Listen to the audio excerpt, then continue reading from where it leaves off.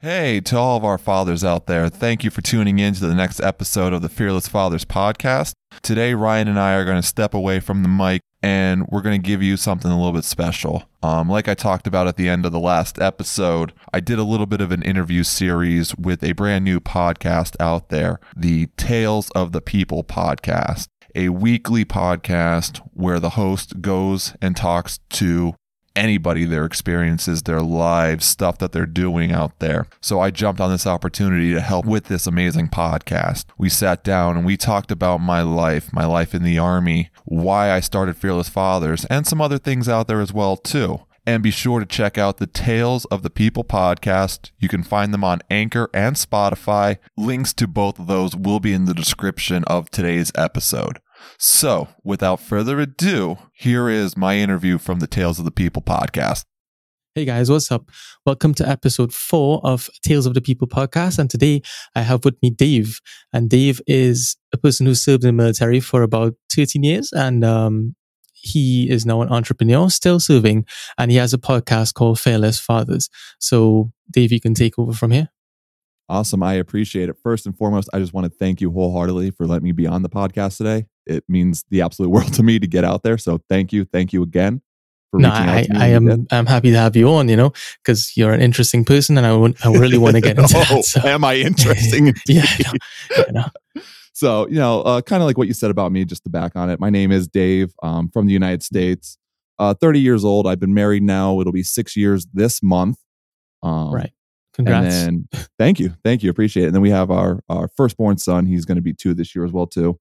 Like you said, still currently serving in the military, about 13 years now, and working on that entrepreneurial dream, co-hosting the podcast Fearless Fathers alongside a good buddy of mine that I met in the Army, and just kind of seeing where all this takes me.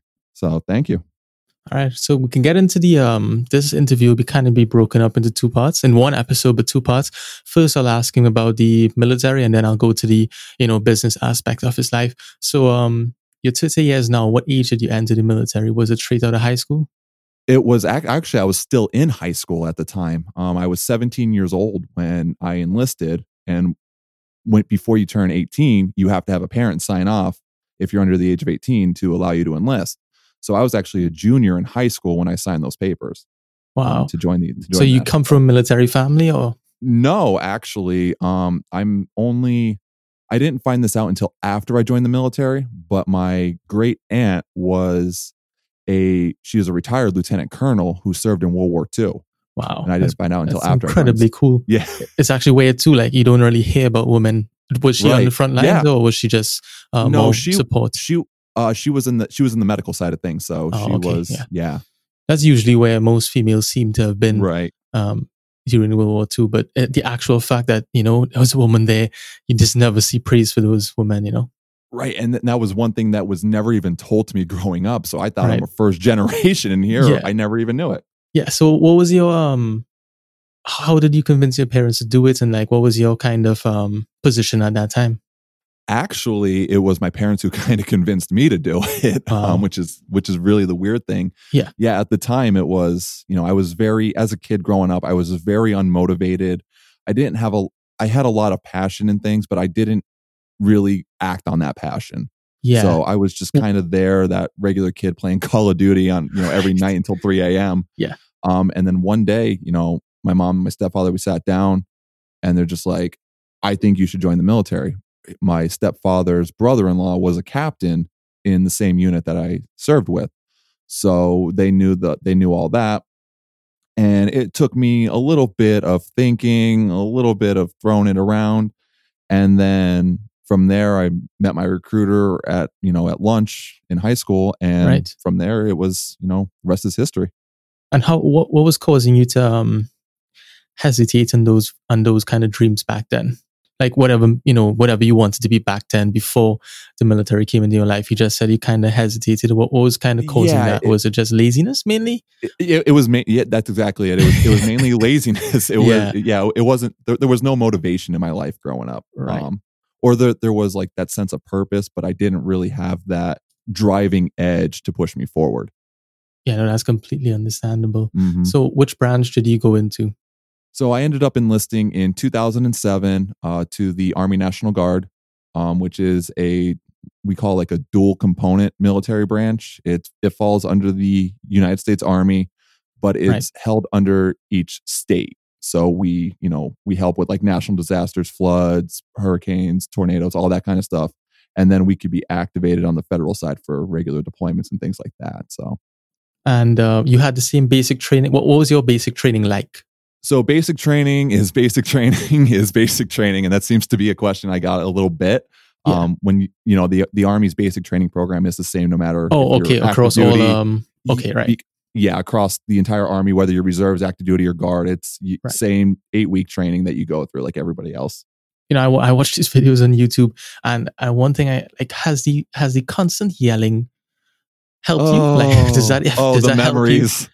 Yeah. The sweet memory. Because I just watch these videos and they're like, you have to shout. It's just like a necessity. You have to shout. You have to be shouted at to do anything. But it's like, to me, kind of work if they speak to you nicely. kind of work if they just ask you, can you please go do these 50 push-ups? Or does it have to be, go do 50 push-ups down now? Oh, fuck. That's exactly. Oh man. Oh, you just brought a tear to my eye remembering those sweet days.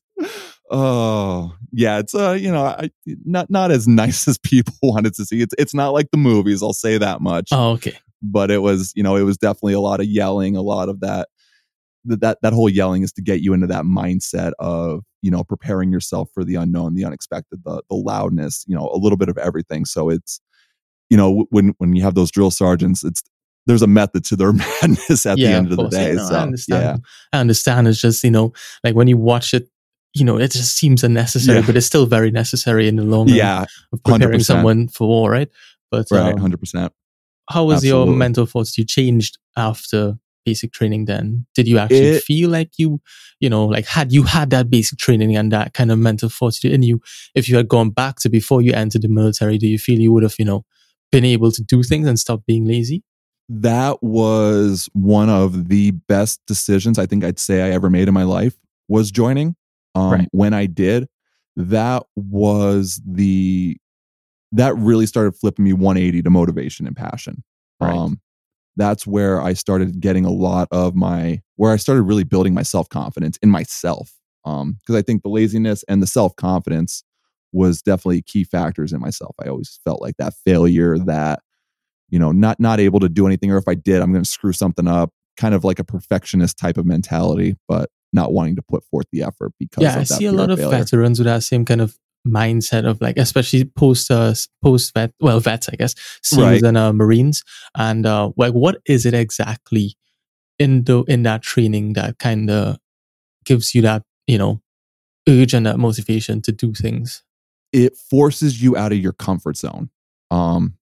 It really forces you to grow, because their whole job, when those drill sergeants and those drill instructors, depending on what branch you join, their job at the end of the day is to break you right down to rebuild you back up. So they're tearing down everything that you've ever known and basically reformatting you into soldiers or Marines or airmen, whatever you are, into that style. Were you ever deployed? I was deployed, yes. So we ended up deploying with a bunch of other guys to Kuwait at the end of 2012 through 2013 for a security force mission. So it wasn't it was a specialized mission then? It wasn't necessarily a specialized mission. Since I've been out of there 8 years now, we could talk about it. Our main objective there was to basically have a security presence on a seaport that we held alongside the Kuwaitis, where our equipment was coming in and out of Iraq and Afghanistan.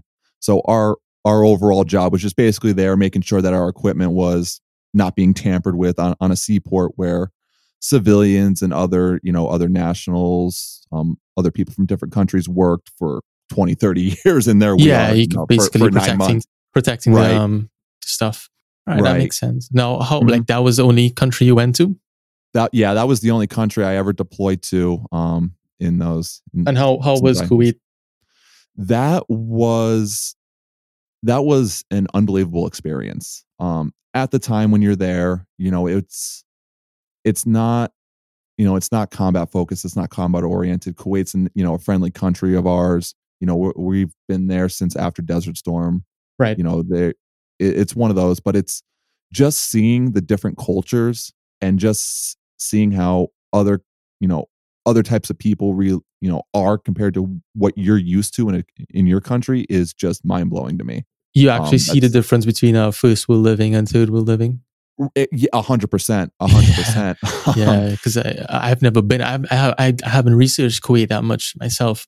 I know of it, but it's just it doesn't seem to have like a higher standard of living. Is that it? Well, actually, Kuwait.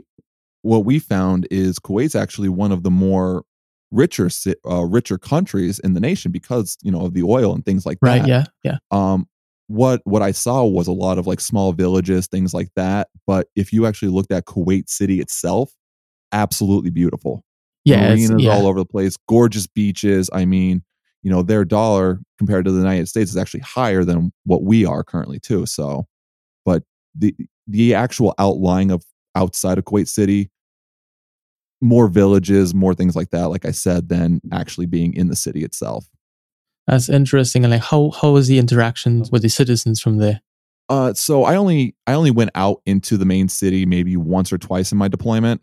But actually talking to them, very friendly. They really cared about the American citizens, things like that. A couple passing by, hey, how you doing? Nothing along those lines. But even people that worked on the base that we were on, from the Philippines, Indonesia, all over the world. Extremely friendly, extremely grateful, really just nice people that you can make friends with and have a good time with. Yeah, that's interesting because, you would think that they have some kind of prejudice, against the military, for whatever has been done, and for the entire process. But you seem to realize that most of the people are friendly. Right. Yeah. And even friends of mine that I spoke to that deployed, you're going to get that no matter what. There's the stigmas out there for everybody, depending, the good and the evil and all that. But really, at the end of the day, it's being able to see those, see the people themselves. And like I said too, Kuwait, very friendly city with the United States. We have bases up there where we're constantly in works way above my pay grade, but working with that country. So yeah. So what was something that you had to do over there that you had to overcome that you probably thought you could not? As far as like my deployment or just the military all in general? I guess the military in general, besides basic training. Besides basic training. Yeah. The hardest thing was probably rebuilding my mindset and rebuilding my self-esteem. Even though like basic training set that footwork for building my motivation and my self-esteem, it took me quite a while to make sure that my self-esteem was starting to get up to snuff. My positivity was there and my motivation was rebuilt. So when I looked at that, that was the universe kind of telling me like, hey, this is the path you need to take to start rebuilding yourself. So even though not really a military level question or an answer, it taught me a lot of great traits in myself. And then when I did become a leader, it really taught me that I have that leadership capability on the back end as well too, when I did fall into that position. Yeah. So you really overcame that 17-year-old you. Right. Yeah, absolutely. Yeah, absolutely. 17-year-old you that you thought you would be stuck with. And then you made a decision and it kind of worked out for your benefit. Right. So when you were out to Kuwait for a year, I assume you were living on, in like a secluded area, or was it in the city itself? It wasn't in the city itself. We were outside of the city. We were in our regular, one of the main bases on Kuwait. That's where we lived, and then we would drive about maybe 20 minutes to where we had to work, and then Kuwait City was maybe about another half hour, 45 minutes outside of there. So, and well, how was life there in that department? It was so the base that we lived on, people would actually nickname it Camp Cupcake because that was the that was the post where soldiers who were on rest and relaxation from Iraq and Afghanistan would come in to spend 2 weeks. So it was a very big post. We were joint forces with the Air Force, the Navy, Marines, all forces kind of lived on that post. Massive big post. They had a lot of stuff to do. So it was a big big area, food courts, kind of big living. You know, we had a pool in the summer, so Wow. it wasn't it wasn't a tough deployment to say the least. So your quality of life relative to everyone else in the military was pretty good.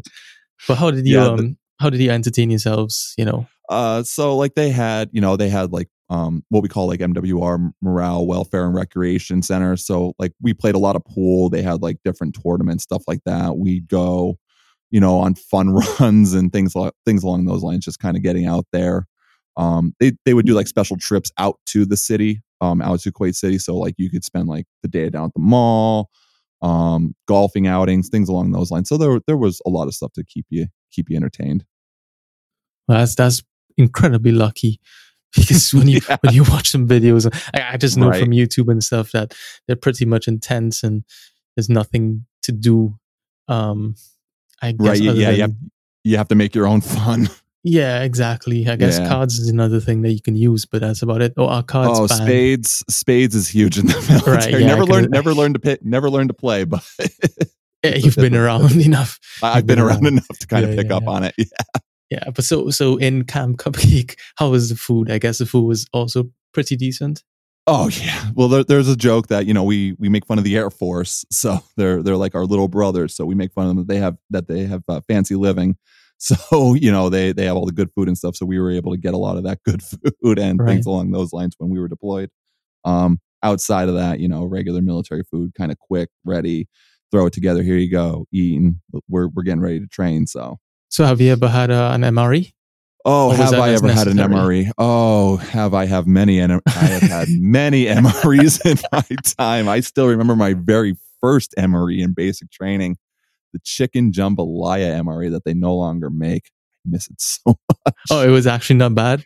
That one was actually really good for my very first MRE. You know, there was one that they had. It was called the veggie omelet. It was just a complete congealed yellow brick of just pure nothingness.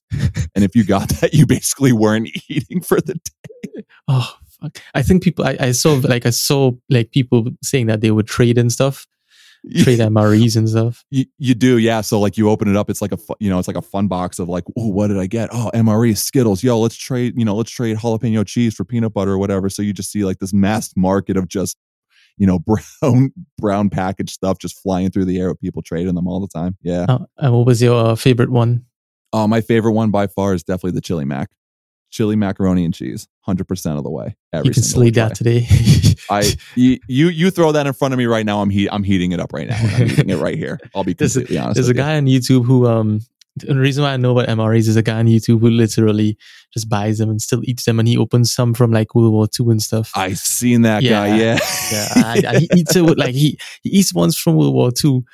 Like it's restaurant food. It's just you know what? At some point, you have to learn to become a gourmet chef when it comes to MRE. So you start throwing just whatever in there just to even make some of them even taste better. So. Right. So you're still serving, but I assume you kind of are not as active. You're not active duty, right? Right. So with the National Guard, we have a mission where it's 1 weekend a month and 2 weeks in the summer, and then there's additional trainings out there in schools and stuff like that we could go to. Right. So our primary responsibilities are, hey, you train in your specific job, you know, 1 week in a month with your soldiers. And then, you know, we train up for this big training event that we go out every year for 2 weeks, and we put all of our skills to the test for that year. So when was your kind of active duty and, you know, more full-time job, let's say, when did that end? So I did spend about 9 months active duty with the National Guard. It wasn't under official active duty military orders. They have a separate set for National Guardsmen. Mm-hmm. We're basically setting up this new, it's not new in the United States, but there's what's called like the Homeland Response Force. It started after September 11th, 2001. Right. It's kind of like a last, what's the word I want to use? It's kind of like a last line of defense for big. If something big like that happened, you know, then they have extra resources. Right. So I was activated for about 9 months. A unit was leaving that, and they were transitioning to us. So I was part of the logistics of getting all the equipment from, about 4 or 5 hours away, bringing it back to where we are, staging everything, getting everything inventoried, all that kind of stuff. So I did that for just under a year. Right. So what was your kind of future looking like after, like when you made the decision to transition into the business that you're on now? What was your future like at the time? So at the time, after the deployment, after I did those full-time military orders, all that stuff, there was a little lull. I had a small job in retail for about 4 months. Right. Left that. Yeah, I can assume that you were not happy at all in retail. No, not at all. You've been through. Mm-hmm. So then I ended up getting a job working for the federal government in 2015. And from there, it was, it's a good job. I'm not going to talk about the agency or anything along those lines itself. It was a good job to be at, but I always knew that there was something more that I wanted. And that thought of being an entrepreneur was always in the back of my mind. Right. So I've always lived under the notion that you sit on this like nail every single day, and that nail is uncomfortable. It's there. But it's not really hurting you in any sense. So you just kind of let it go. You go about your day, you do your thing, the basic work week, mundane routine, right? Right. That everybody knows, everybody goes through. Right. I still remember, excuse me. Sorry. No problem. I still remember one day I'm at work and, it's a good paying job. I'm getting paid a lot of money to do something that a lot of people do in our area, but the nail broke. The nail broke through and it drew blood. And that was the moment that told me I need to start living a dream that I've wanted to do. I've wanted to be my own boss, an entrepreneur since I was 5 years old. Not many 5-year-olds can say that. How old were you at this time? 20, 28? This was probably 2019. Yeah, so I was 29. So 29. Just within the last year. Just within the last year this happened. That's a really cool analogy. When the nail really shows up too? Like when you're lying on your bed. Right. Yeah, right. And you have those aha moments. Yeah. Yeah. That's when the nail kind of like, what am I doing? Do I really, or like on a Sunday night and you're like, wow, do I really want to go to work tomorrow? Right. Right. Yeah. Yeah. That's when that nail kind of drives itself deeper into you. Because I always feel like questioning everything while you're on your bed. Just you can't fall asleep, and there's just these questions that keep popping up. And that happens with everybody. It seems like that is the most. You're right. That's like the most common thing where people question themselves constantly. But it almost feels like we're so used to that mundane and that conformity that we just kind of say, "Well, this is the way life is." And that's interesting because earlier you said like the difference that basic training taught you was coming out of your comfort zone, right? Which I assume that's what you had to do here as well, like a second phase of basically being like, okay, I have mundane life. It's essentially the same. You were doing essentially the same as playing Call of Duty at 17, and then now now you took a leap again. Exactly. Exactly. So. I've been dealing with a lot of medical issues on that, and I'm not going to go in that whole detail, but that was playing a major factor into things too. Well, I'm dealing with this. I can't really stand my job anymore. I don't like working for other people. So you're absolutely right. In order to, and this is something that go ahead. I'm sorry. But since a lot of people deal with that kind of thought process, and what was the, I guess, thinking like just before you made that decision to leave, your safe job and step out of the comfort zone? So that decision, I'm still technically employed with that employer now, but I'm out on disability, right? For the short time anyway. Mm-hmm. But that overall notion that said I'm done. I just remember it building. I just remember being so upset and just so drained driving to work in the morning. And just telling myself, I am destined for so much better than this. And I know I am. Right. And just knowing my self-worth and knowing and realizing like, I hate my job. Why am I doing this to myself? I have one life to lead. Why am I putting myself into this state? And I think one thing that actually really helped me with that is I actually just started getting into podcasting about 6 months ago, listening to podcasts. And there's a podcaster I listen to, and he's very big in the entrepreneurial world. Right. And just listening to him talk, and that really started setting a fire under me to say, hey, listen, this needs to start going. I'm a big believer that the universe is going to point you in the direction where you need to be at that time. They're not going to give you any more or any less than what you could deal with at any one time. Right. I just want to say that that's just like that little speech that you give there is exactly kind of what I started the podcast for, and kind of what I want out of it. Like for you to kind of go, like what you just did is like went through those processes and those hard moments in your life where you had to make a decision, and right. The thinking behind it and what pushed you through, and that moment where you realize you hated your job or whatever. That's like exactly what I wanted out of this podcast. So thank you very much for that. Absolutely. Glad to help. Yeah, no, that's like that's that's your story. That's your right. That's you, right? So well, you can discuss the business now and the idea now. Yeah, absolutely. So like you said, and like we said in the intro, I started co-hosting a podcast, Fearless Fathers, with a good buddy of mine that I met in the military. We worked together for many years. When a lot of people look at the podcasting world, and I'm sure you could kind of attest to this as well too, is they don't see it mainly as a business. Right. They see it as a passion, which for me, being an entrepreneur is all about passion.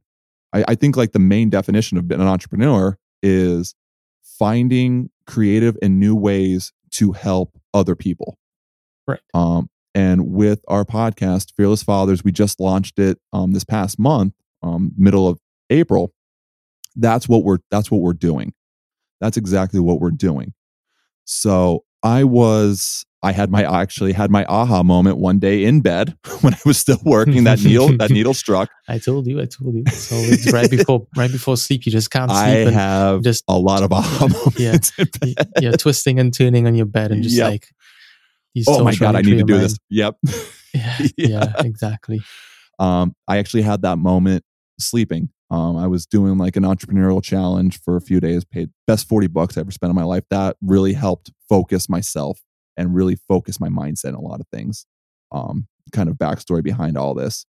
So when I thought of Fearless Fathers, I looked at the podcasting world and I said, who's doing this? And what we do as a podcast is we are niched down so much to where we are helping new fathers who don't feel like they are good enough for their children, or maybe feel inadequate for their children. Mm-hmm. And a little bit of story about myself. That's where I was about 2018. Between my medical issues and our child being born, I had a slew of thoughts that I was an ultimate failure as a father, because that stigma of you're the man of the house, you're the one responsible for bringing in the money, those old world stigmas that we still there too. Yeah. Right. Those are so ingrained into us that as men, we feel like we can't discuss how we truly feel without it being demasculized or that we're not man enough. Mm-hmm. So when I had this moment, I said, nobody's doing this. Nobody's talking about these uncomfortable feelings. Right. And it's funny that we've been talking about uncomfortable, because one of the main things in our podcast is we want you to get uncomfortable, because that's how you get out of your comfort zone. That's how you grow. That's how you become stronger than what you think you are and what you are. So I ended up going out there. I'm texting like 10 brand new dads I knew. I said, hey, if there was a podcast like this, what would you say about it? Oh my dude, that'd be amazing. I'd actually listen to podcasts. I had one friend say, and then my co-host Ryan, he goes, dude, there's nothing like that, and I want to be a part of it. Right. So I'm like, oh, okay. So we started talking, we started building, and then next thing you know, about 2.5, 3 months later, here we are now, and we're just getting into our third week of episodes. How has the creative process been? Because have you done much creating before? So I've always, and I talk about this a little bit in our first episode, I consider myself like an analytical creative type of mind. Yeah. I like to use both sides of my brain when I can. So I'm always thinking of new ways. I'm thinking of, different things that maybe outside the box thinking that not a lot of people would look at or be like, why would you do something like that? I like doing those weird out the wall things and seeing kind of what works. and what doesn't. So Yeah. Well, we're at kind of the same step in our podcast. This is episode 4, and you probably have your 4th or 3rd episode coming soon. So like for me personally, it's been pretty amazing because it's just like 1 hour a week I just dedicate to speaking with someone who I've never met before. And I just ask them questions about their life. So what's the feeling you get from yours? And how has it been helping you? I have so much love and so much passion for what we do.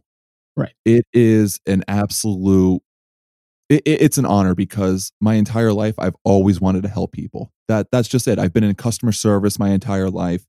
I've been in the military 13 years. You know, helping people is like ingrained in my DNA. So we actually send out episodes twice a week for these fathers. So that way they have something to lean on 2 times a week. Right. So going through this has actually made me even better at what I'm doing. You know, being in the podcasting realm for the very first time, it could be a little daunting if you don't know what you're doing. You know, there's, you think of all this equipment and people say, no, you got to do this, you got to do that. No, listen, man, I have an 8-year-old laptop that's barely running on 4 gigs of RAM right now and $100 mic. You know, it's made that's the thing. You don't need perfection to start. You chase perfection, but you don't start at perfection. It's 1,000% correct. You know, and that's what a lot of people think in the entrepreneurial world is, oh, I need to have a perfect product or it's nothing. No, all you need to do is just put in the reps. You just need to go out there and do it. The more you do it, the better you're going to get. You know, that one thing, like I see a lot, like I follow some podcast forums, especially Reddit, right? Which is pretty much where we met. But, and you always see these people like, I have like $500 a budget. What should I buy to start my podcast? And I mean, that's good that you're willing to spend money. But honestly, what you should do first is get like 10 episodes out and consistently do it before you spend money on it. I mean, you know, spend some money, but don't overspend and like get into it first. Realize you like it first rather than exactly. People want to go all in, which is great. Go all in. Yeah. Do it, but got to be incremental. I never edited before I started this podcast. I could tell you we're now getting into our 6th episode this from the date is recording Monday on May 4th. And my editing skills have become days and night better than where we were. Trying it's just trial and error and learning and being what I like to call being coachable, being able to take criticism, being able to take critique to grow. Because I don't care who you are, you don't know everything in this world. And I pride myself on knowing that I don't know everything in this world. Right. So what's your vision for the podcast? I mean, you already spoken like what the purpose is, but what's your bigger vision and where do you want to see it go? We really want to see this podcast grow into something to where we disrupt a market that is so saturated and so overrun in masculinity. We want to be able to grow and scale big enough to where other fathers, other guys who feel the same way like we do can have that place to go where they're not spending $200 an hour on a therapist, where they actually can trust into somebody who has lived this stuff, who has gone through the same trial and errors like you've gone, maybe something different. Right. So we really want to see this scale into something that can be household, whether we make money on it or not. As long as we're helping people, that's all we care about at the end of the day. Yeah. You know what you should do as well? This is just an idea. Is that like as you grow and as your audience grows, you should do like conventions and public speaking stuff for sure. Right. I appreciate that. Yeah, and that's always something that we could look at down the line. In that entrepreneurial world, I took that customer needs a result. What's the mechanism going to be? Yeah, exactly. It's just podcast is just one avenue to get your message out, but there's a million one. So right. So how has linking back to your military days? How has that helped you when you're coming into this? It's weird because I instinctively kind of relate a lot of the stuff that happens in the military to just general life, whether it's planning, coordinating things, just taking a look at things and simplifying it. Like, when you're this may not relate to the podcast, but like when you're getting ready to go do something, you're not going to announce to your enemy, "Hey, here I am, come get me." Right. No, I started living in that attack from the shadows and not from the spotlight. Right. You know, you don't have to let all. I think what a lot of the issue is, and this may not really answer the question that you're looking for, but it's more doing what makes you happy and taking what I learned in the military. It's taking the skills that I've learned, being, you know, doing the job that I do in the military, in the field artillery world, and kind of simplifying it, I guess, for everyday life. It's kind of one of those really weird ones, I guess I could say. Right. And final question on these 2 points before we move to the rapid fire questions. Sure. What's the one lesson you can pass on to others? Have passion in what you do. If you want something in your life, go out and do it. There are going to be people in this world that either want to see you fail or want to see you succeed, or may want to see you succeed, but inadvertently want to bring you down to their level. There are negative people in this world that want to, that just kind of feed on that. Don't let your passions fall by the wayside. Take that time, take that love for what you do, and make that dream a reality, because you're going to be a lot happier in this world than just living in that conformity. Right. This is a top 5 motivational podcast. I need to get this on some motivational forums and, you know, those kind of self-help, you know, because you have a knack for it. I can tell you that for sure. I appreciate it. Thank you. Yeah, Thank you. have a knack for it. So now we can come to the rapid fire questions. Now I assume you kind of know what this is like from my previous episode. So yep. What's your favorite song? Favorite song would be Second and Sebring by Of Mice and Men. Right. Yeah. What's your favorite movie? Favorite movie, Step Brothers. That was so funny. Maybe I just missed it. What is comedy your favorite genre of movies? Yeah, mine too. Mine too. Probably. I've been getting into thrillers recently. You should watch Knives Out. Yeah, Knives Out is a really good comedy thriller. I'll have to check that out. Awesome. Yeah, but what other comedies have you watched recently?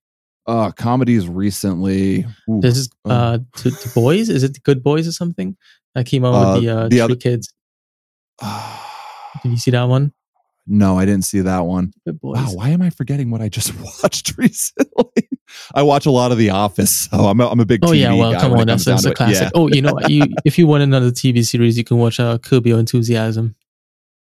I've heard about it. I never had HBO, so I never got to check it out. So that's on my list. You should check out Larry David, and that whole show is kind of similar to The Office. It's like more slapstick humor rather than comedic humor. I mean, I think Community is on Netflix now too, which is pretty decent. Okay, awesome. Yeah, Community is you should check that one out too. But it's a bit of weird comedy, but it's funny. So what are you listening to right now, though? Right now, I love metal music, especially like the metalcore genre. So one band I'm really listening to a lot of is called Our Hollow, Our Home. Fantastic. My knowledge of metal, I don't even know if it will fall into that category, but it's like Disturbed and Korn and Killswitch Engage. Killswitch would be like the metalcore genre. I dig that. that. Yeah. It's not that extensive. I actually prefer alternative and punk rock more. But, I'm all about that too. Awesome. Yeah, I know. I like rock, but it's also like music generally is like a mood thing. And, right. Most of the times I'm not in a rock mood. Like I'm not in the kind of hyped up mood. I'm more in the chill and laid back mood. So yeah. What animal would you want to interact with? Oh, definitely a dog. Yeah, me too. I mean, is there any other real answer? Nope. No. How you have dogs? No, I actually have a cat who acts like a dog, so I'll take that. Yeah, that's good enough. Good enough. Who would you want to have dinner with, dead or alive? This one, there's so many, but if I had to say, he's probably one of my favorite lyricists from the band The Color Morale. It'd be Garrett Rapp. One of my all-time just favorite lyricists. Met him once. I would just love to just pick that dude's brain and have dinner with him one night. So his lyrics is what interests you? Like how he came up with, like what about him? You know? So he is very, and I actually, a little bit extra, I scream in a metal band as well too. So I do that. Well, I do that. I do a lot of writing and stuff as well, and lyricist. his writing style and just being able to put his emotions out on paper and say like, hey, he's helping, kind of like how we help with Fearless Fathers. He's helping those who love their music with his music. Right. So that's what really captured me to that band was his lyrical style. What can you eat every day? Oh, pasta. 100% of the way. Pasta. I thought you would have said the MRE. No, I'm good on that one, man.